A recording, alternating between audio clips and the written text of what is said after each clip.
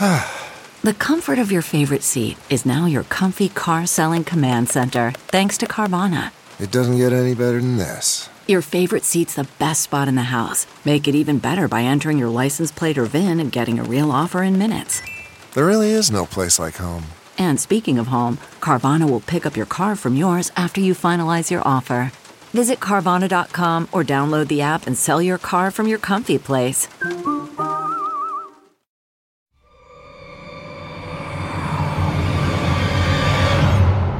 I'm Mick Garris. Welcome once again to the fun-size edition of Postmortem AMA, where you can ask me anything. And producer Joe Russo is here to ask your questions. So, Joe, how are you today? I'm good, Mick. This is our first Dread Central AMA.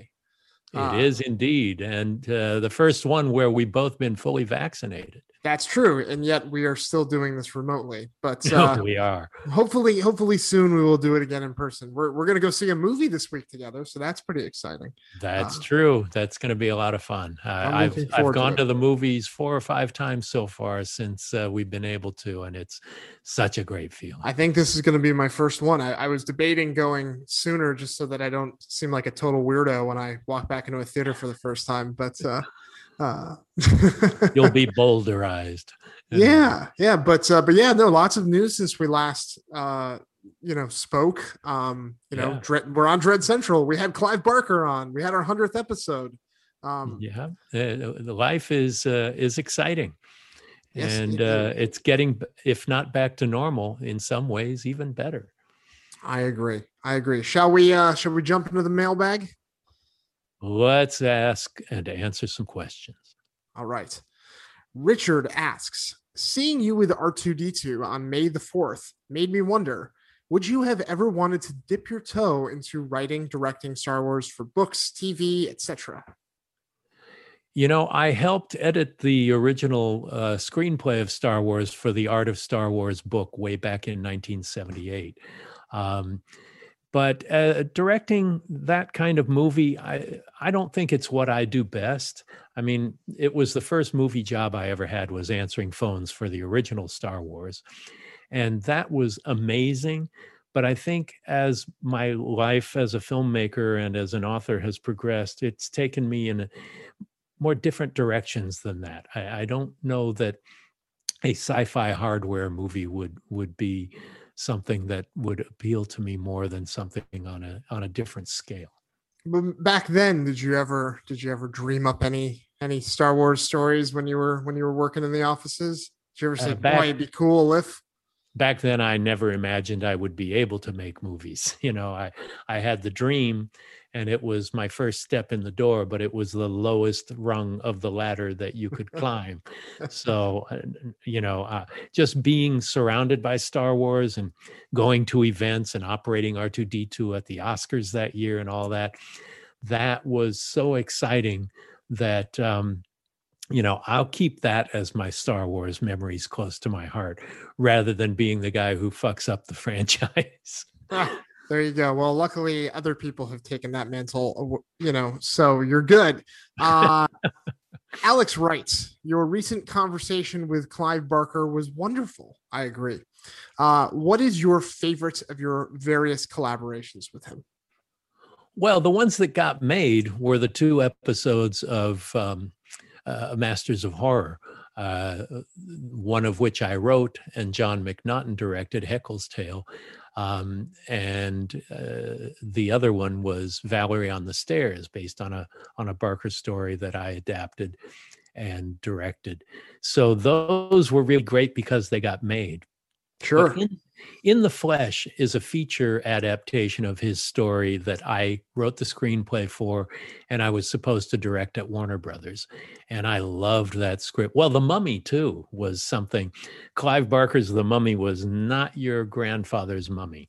It was something quite different. And for a while, Clive was going to direct it. Then I was going to direct it. Then nobody was going to direct it because it was way too weird and erotic and twisted for a major studio like Universal to have done it. But In the Flesh was pretty special, and the plan from the beginning was that I would write and direct it. And I was excited about that. But frankly, I'm more excited about what's coming up now than anything else. We have plans to do a series, an anthology series based on 10 original Clive Barker stories written specifically for this show called Clive Barker's Theater of Blood. And we are in a holding pattern right now with our collective breath being held, because it looks like some movement is going to take place very, very shortly. Very exciting stuff. I can't wait to hear what transpires, as I'm sure so many of our listeners probably feel the same. Craig wants to know, you seem like the calmest, most level-headed person around. Any advice on how to keep your cool? Well, appearances can be misleading. I get as frustrated as anybody does. But when you're working with people, whether it's directing a movie or TV show or on the podcast or whatever, to get upset about things over which you have no control is folly. It's just no use to it. Things are going to work out. Things will work out as well as you can possibly help them to work out. And so losing your temper or wishing things were something else and being upset about it, worrying about it, is the way to an early grave. And so you're born with your demeanor, but you can work on it however you can. When I was a little tiny boy, I would get angry at a terrible temper, and I'd bump my head against the wall in protest and that sort of thing. But over the years, I just really have learned to roll with the punches, and I'm a very happy individual because of that. And I've been lucky to roll with some pretty good punches. That's true. I think that is sage-like advice, and I could use, trying some of that myself. It's a good reminder. Joe, you are a very level-headed fellow. Yeah, I mean, you've never seen me try to set up a computer before. Which you're going through right now. Yeah. Our listeners, which I'm going through right now. And also, our listeners have not seen you drive in traffic, and I have. So there you go. Well, it's something we all have to work on, I think. In LA. Matt wants to know. That's true, especially in LA. Matt wants to know, what's it like to prep for an audio commentary on one of your films? And would you ever consider doing an audio commentary on Postmortem for movies that you haven't done commentaries yet for? Well, I think Postmortem is the wrong format for it. This is asking questions of people and getting information that covers a career rather than covers a specific movie. And as far as my movies go, I'll just do a commentary. Frankly, I do not prep for them. I've lived them to the point where even if it's 20 years later, I can do a commentary, especially if there's a moderator on the commentary. That's always very helpful, because it's really difficult to speak about what you're watching at the moment and then see the next scene when you haven't finished a point or something you want to discuss about the scene that has just ended and overlap, and I feel like I'm rushing, that sort of thing. But other than watching the movie once, if I haven't seen it in a long time, I don't really prep for them. And again, Postmortem, especially if it's one of my movies, that's not what this show is about. The AMAs, yes, they're questions about my life and career over the years, but Postmortem as a program is all about getting people who are expert in this field and see what makes them tick. I wouldn't rule it out, though, because what if the question was, will you do a commentary on X? It could be a fun little bonus thing to do in lieu of an AMA. It could be, but at this point, it's not something that appeals to me in that regard for this show. Well, I'm going to keep chipping away on you because I think it's actually a really terrific idea. So, okay. Kurt asks, speaking of taking Postmortem in new directions, Kurt asks, any thoughts on doing a live postmortem or AMA on the app Clubhouse? What are your thoughts on this new audio platform? Have you tinkered around with it at all yet, Mick? Have you? I've seen it, I've been asked to do some things on Clubhouse, and it's not really a format that has that much appeal to me as far as taking the show live there. We've done some live postmortems. We've never done a live AMA show. Yeah. But now with our association with Dread, we may be doing more live appearances where we would do one of our shows and maybe record an AMA with an audience as well. We did do one live AMA, and that was at Camp Fangoria. That was pretty fun, actually. Yeah, that's true. That was a good time. And Yeah. I love being able to do it live face to face. Doing it live on an app has less appeal to me, but I don't rule it out as much as I rule out the commentary. Oh, again, chipping away. Our friend of the podcast, Jed Shepard, has really kind of jumped in the Clubhouse like head first, and Wow. he has Jed is great. Yeah. Yes, he is, and he's got a weekly kind of Clubhouse of Horror, is what he calls it, where he gets The Simpsons. Yeah, it's a nice riff. Treehouse, Treehouse, and so they get some filmmakers together to chat, and I've done it once or twice. It's pretty fun, and I think if we were to do a AMA on Clubhouse, I would certainly talk to him about helping to wrangle that, because he's amassed quite a fan base. It's possible, but it might go in directions that, yes, it's Ask Me Anything, but not live. I'll tell you this. I've done a couple live Q&As on it, and people are pretty respectful. So that's right. that. Our fans. Let's not rule it out. It's another maybe. I say. Yeah. Okay. It's a maybe for Joe, but producer Joe says it's a maybe. Well, okay. Patrick wants to know: does Mick listen to any podcasts? If so, which ones? I've listened to a lot of true crime ones over the years and the like, but my favorite one is The Movies That Made Me with Joe Dante and Josh. They do such a good job. They get great guests, and it's not so much interviewing the guests about themselves, but the movies that inspired them.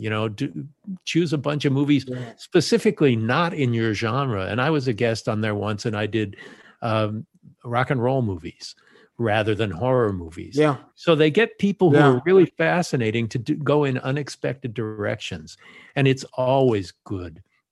Josh Olson and Joe. Yeah. And Joe is an instant encyclopedia. He doesn't need to look anything up. That's what I was just going to say, is Joe's such a cinephile. He's seen everything, every movie that comes up. He has something that he can comment on, which is perfect. Yeah. So that's the show I would most recommend, the one I listen to more than any other. Oh, it's terrific. And it is one that I subscribe to as well. Speaking of Joe Dante, this is actually a perfect segue. Mike asks, where did you shoot your Howling cameo? Well, The Howling was shot in Hollywood. It was shot very low budget, but you can't tell by looking at it. And our scene was shot in somebody's living room where they were using that house for another location as a house, but we used the living room there, and that's where my cameo was shot. At the time, I was doing specialized publicity for genre films for Avco Embassy, and Joe and I were friendly, and he asked me if I wanted to do it, and now I'm in a classic. Yeah, you are. Yeah, a classic that just turned 40 years old. Isn't that amazing? Unbelievable. I can't believe it. Lucian wants to know, which scene of yours was the most technically difficult to light? Can you think of one? To light. I mean, they're all a challenge. Maybe just shooting the courtroom in The Judge, because I had seen beautifully lit courtroom movies and the like, and we had a beautiful set, but it was so big that you couldn't really light it artistically.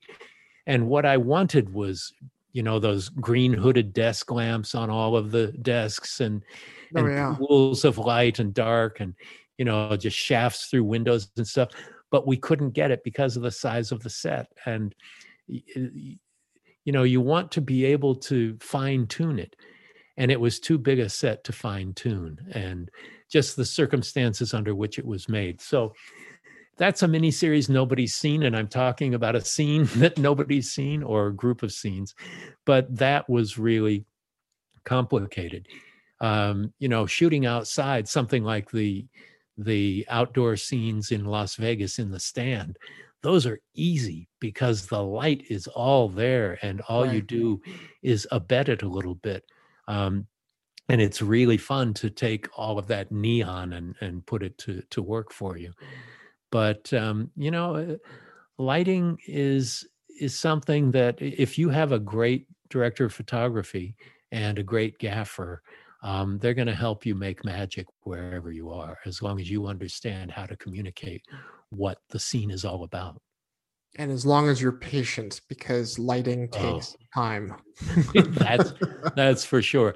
And we go back to being level-headed again, patience being a virtue, because no matter how pissed off you get, if you rush it, you're just going to screw up your scene. Yeah. And then your DP and the camera team and the grips and the electrics all get frustrated because they're not doing their best work, and slows everything down. And best to let them paint the best picture they can. You know, that's the best advice I can give. And being practical about it too, where, maybe you've got to cut a couple of shots, maybe, this is taking a little bit too long, and you have to at one point say, this is good enough. Yep. I've been there before, as I'm sure you have too. Once or twice. Yeah. David asks, if you and Joe weren't already successful filmmakers, would you still make movies as a creative outlet / hobby? Now, I'm not sure. After having done it for several decades, I certainly love doing it, and I would hate to stop doing it for any reason. But I love writing as well. And, I'm in my 60s now, and would I still want to do fan movies and the like, where nobody gets paid and it's all your friends doing favors and things like that? Having been a professional filmmaker for so many years, that is such a privilege. And it's such an amazing experience to work with the best people in the business in every department, that if I weren't able to do it on that level, I don't know that I would want to. And that's just being quite candid. Yeah. No, I think once you've had been able to make movies at the level that you've been able to make movies, and even at the level that I've been able to make them, it's such a privilege, and it's so wonderful that once you taste that, I guess, forbidden fruit, it would be hard to do it any other way. I mean, I've worked with people who've won Oscars and been nominated for Oscars, and just people of such a high level of talent, and it's been such an opportunity for me to learn from them and the like, that having done it since I was in my early 30s, it would be hard to go back to come on, everybody, let's put on a show. Yeah, no, I agree. I guess maybe I wonder, flipping the question around just a little bit, if Steven Spielberg hadn't called in the mid 80s for Amazing Stories, and the doors didn't open, would you have still kept pushing to try to make it happen? Or do you sure. Yeah, I mean, I had been doing it for years before that opportunity did happen. I'd been seriously, I started writing short stories seriously when I was 12 years old, and was writing screenplays all through my 20s. And it was just that opportunity Stephen gave me. But at a certain point, if I weren't able to do it for a living, if I'd been trying for decades and not able to, I don't know. I would still write. Yeah. But I don't know that I would still keep trying to make movies in my 40s or 50s if I hadn't gotten the opportunity to do it for real. Yeah, it's kind of an interesting hypothetical, because you got to where you got, and I'm where I'm at because we had a specific drive that drove us to it, right? Mm-hmm. So, would that drive have, I think if you have that drive and you have that passion, you're going to keep going until that opportunity hits. Right.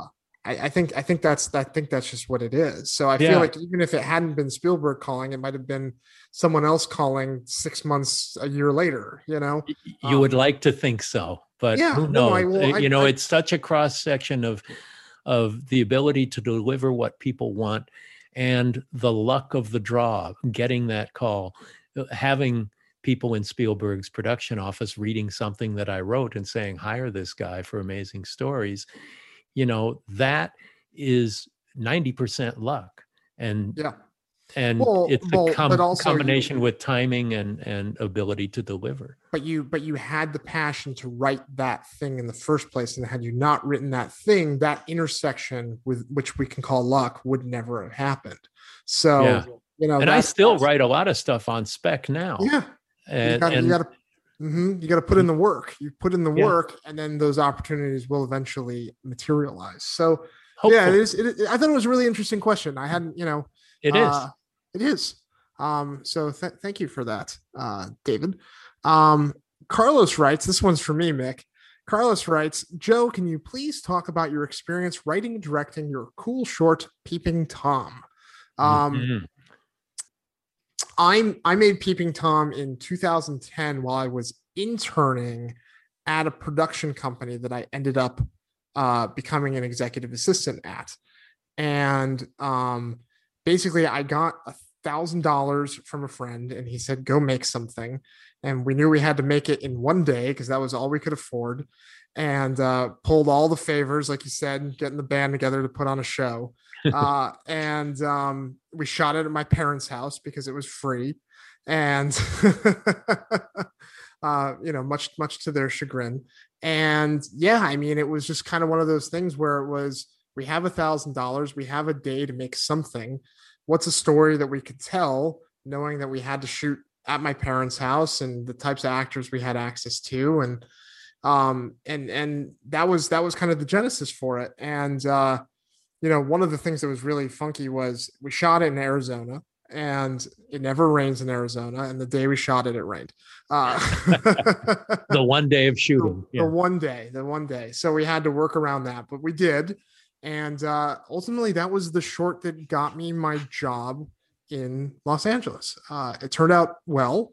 And the producer of the production company I was interning at watched the short. And he said, you've got the talent, you've got the entrepreneurial spirit, you don't know anyone, you don't know how the industry works, come work for me. And that's how I got my start in LA, was making that short. So there you go. So there's a story with a happy ending and beginning. Absolutely. So, all right. Now one for you. Eric wants to know, as someone who has adapted the works of Stephen King and Clive Barker, how is it adapting your own work with Chocolate? Well, in some ways, in fact, in most ways, it's a lot easier. But in the case of Chocolate, the short story ends at the middle of where the movie continues. It's very freeing because I can take liberties any way that I want to, and nobody's going to give a shit, But having written that short story, I think I'd written it 20 years before we made the Masters of Horror film, and it had gone through many versions. Originally, I was going to do it as a feature film called Double Vision. And the short story was called Chocolate. And then with thought of doing it in another couple of places, we almost sold it as a feature for years, and it never happened.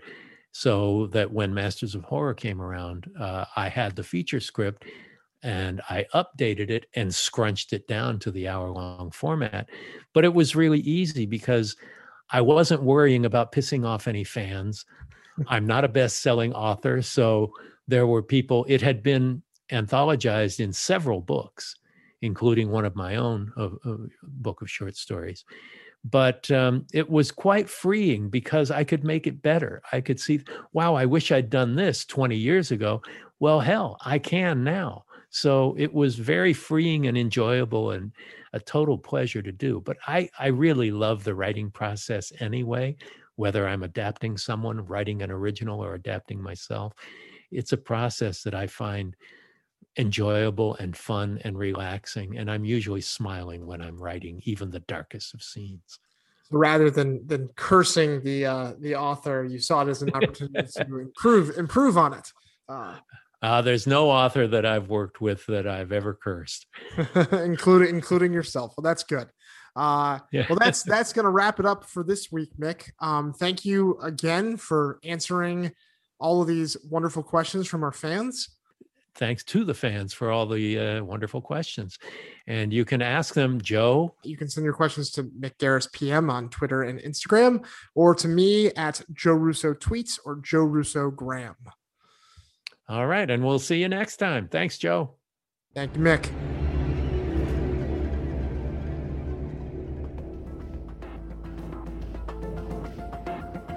Thank you for listening to Postmortem with Mick Garris on the Dread Podcast Network. Download new episodes every Wednesday and subscribe on Apple Podcasts, Spotify, or your favorite podcast app.